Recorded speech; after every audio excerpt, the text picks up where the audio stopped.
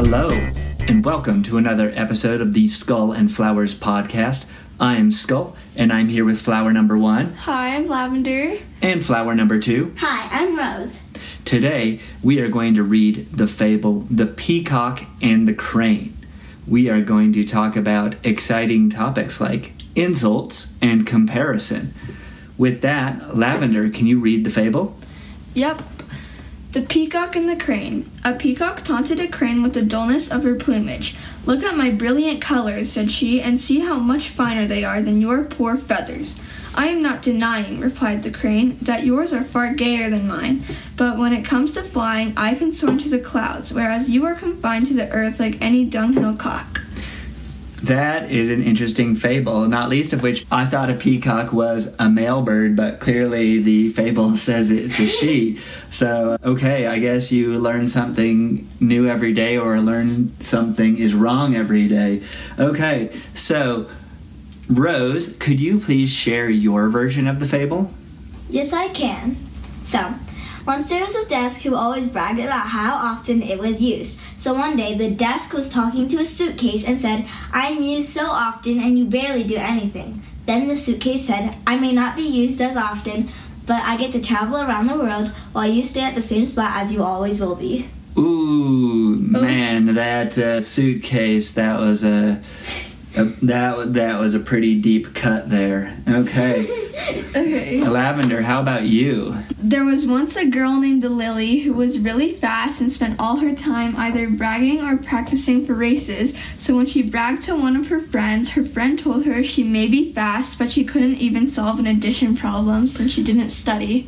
Ooh, spending all her time on running and none on studying. That actually fits in with what we did last week, too. Yeah. So let's jump right in. Let's talk about insults. So we have the peacock telling the crane, "Your feathers are so ugly," and the crane saying, "Sure, but you can't fly anywhere." So when one person insults another, what do you think about the topic that they use to insult them? What does that say about the person? That they're insecure of themselves. Okay, yeah, in general, usually people who insult others are usually insecure about something. They may be jealous. They may be jealous. But, for example, if I'm always insulting people by saying they're dumb, what do you think that means I think is important? Being smart. Yeah. And what do you think I worry most about what people will think about me? That you're dumb. Yeah, so I've found a lot that when you listen to how people insult each other, that usually says more about the insulter than the receiver. What do you find kids insult each other over? Okay, so this is really, really weird, but one time, I think it was in 3rd grade, these two guys were fighting over how much, abs they have. So clearly they were concerned about their abs. They were worried that the other students would be like, "Oh my gosh, have you seen him? He has no abs. What kind of a 3rd grader is he?" How about you, Lavender? What do you see people insult each other over?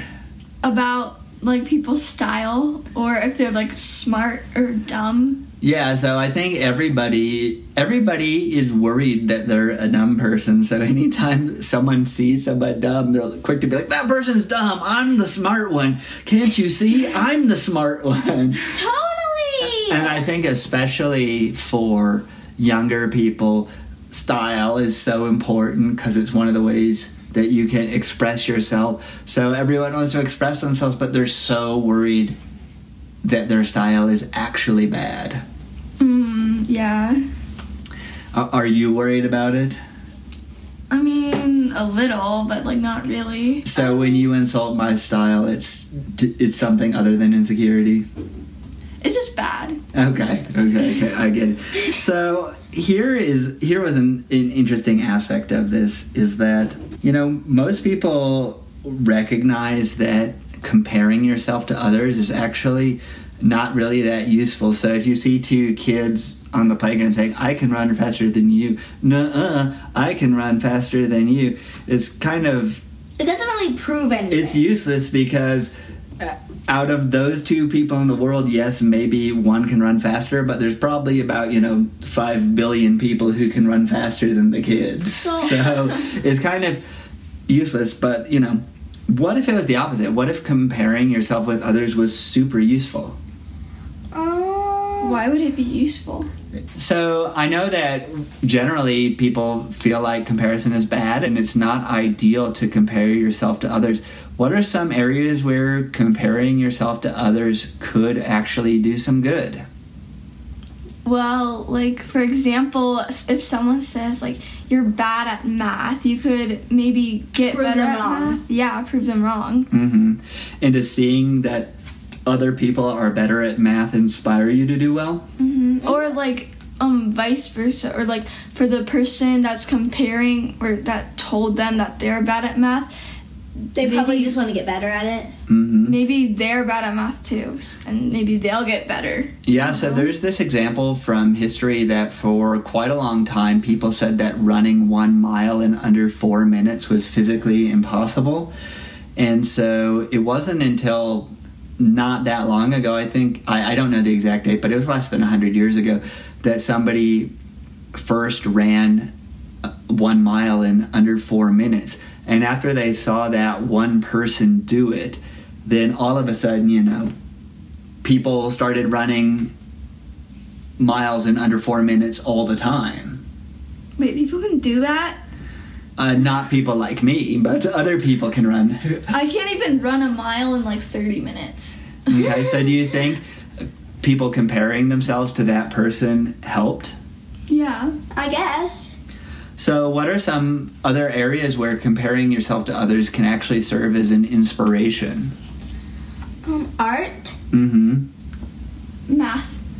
reading, literacy. So it's social studies, basically science. any place where you're building yourself up with a skill, you can get inspired by people who do it really well. Mm-hmm.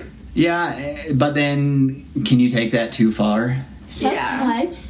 What does it look like when you take that too far? Like so in The Amazing World of Gumball said that this donut policeman said that he wasn't cool, right? Mm-hmm. So then after like a few minutes, he did a lot of cool stuff that they thought the policeman was cool. But then he went over the top and did a ton of like bad things. Yeah, so oftentimes you get more obsessed with doing better the person you're comparing yourself with than improving the skill. It's just like anything. You may find that someone in your class draws better than you and you want to draw better than them, so you start working really hard at drawing. But what happens? Oops, you start to get more interested in drawing better than that person than being good at drawing.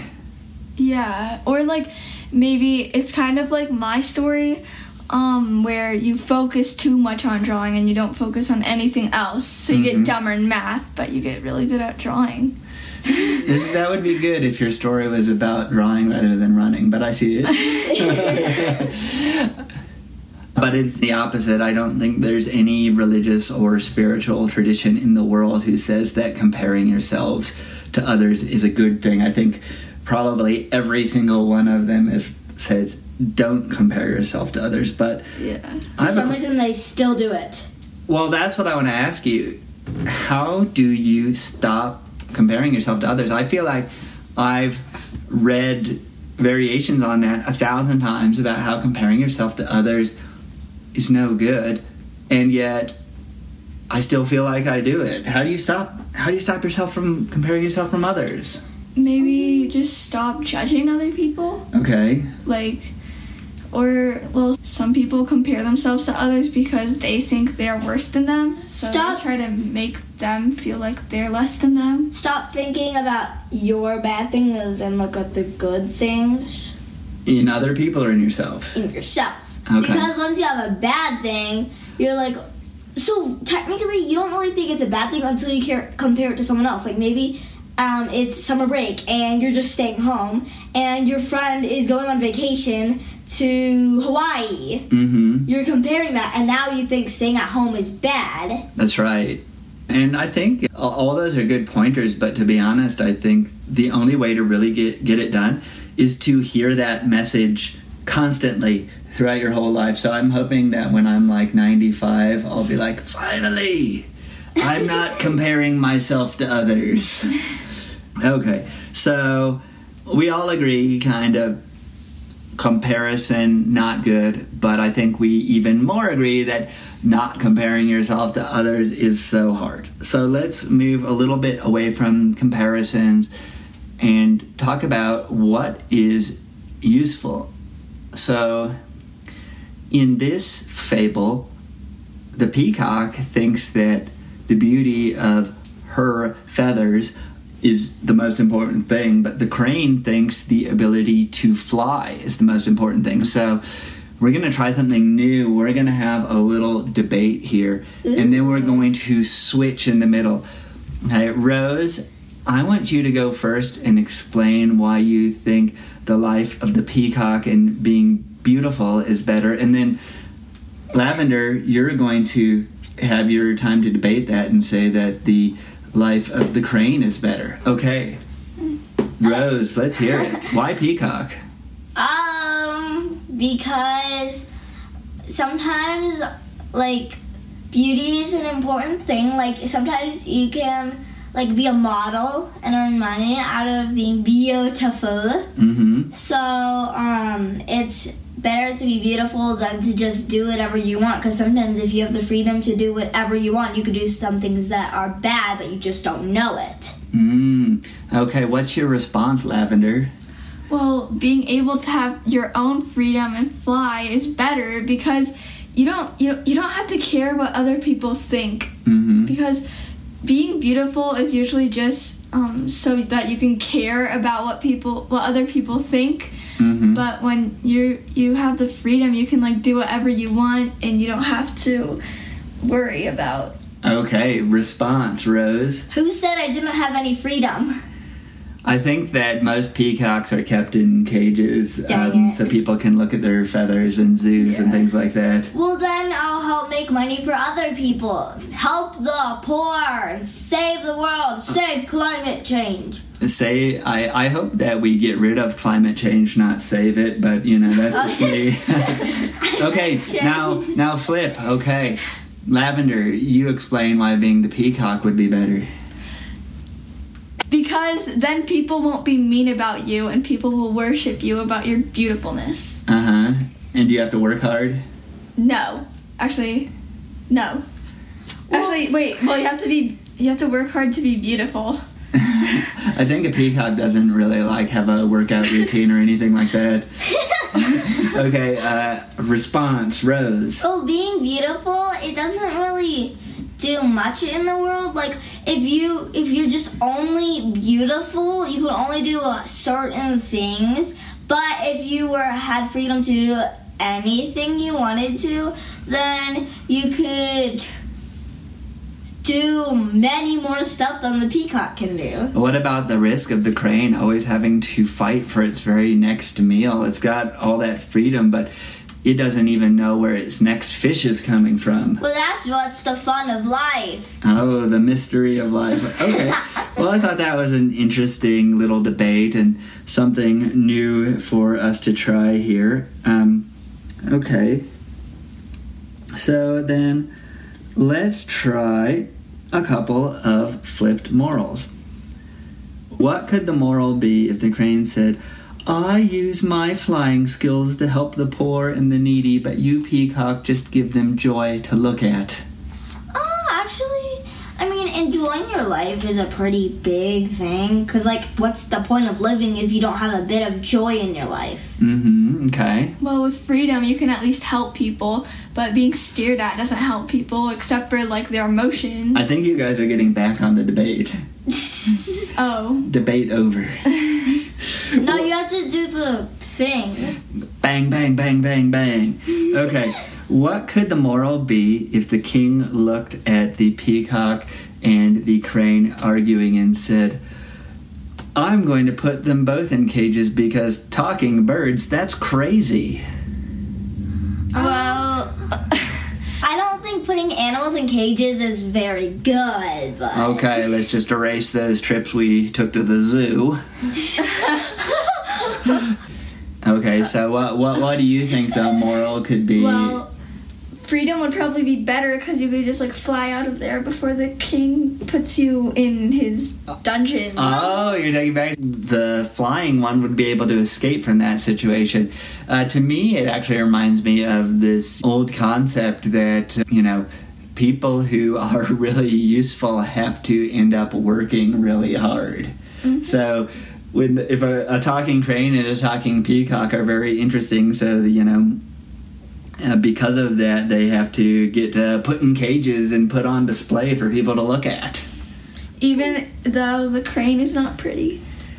I don't know. I think that's an underestimation of cranes. Cranes are the subject of many paintings and things like that, so it's kind of a weird example. Well, according to the peacock, the crane is ugly. Yeah, in Aesop's time, there was just so many cranes that he was like, "Bleh, who cares about cranes?"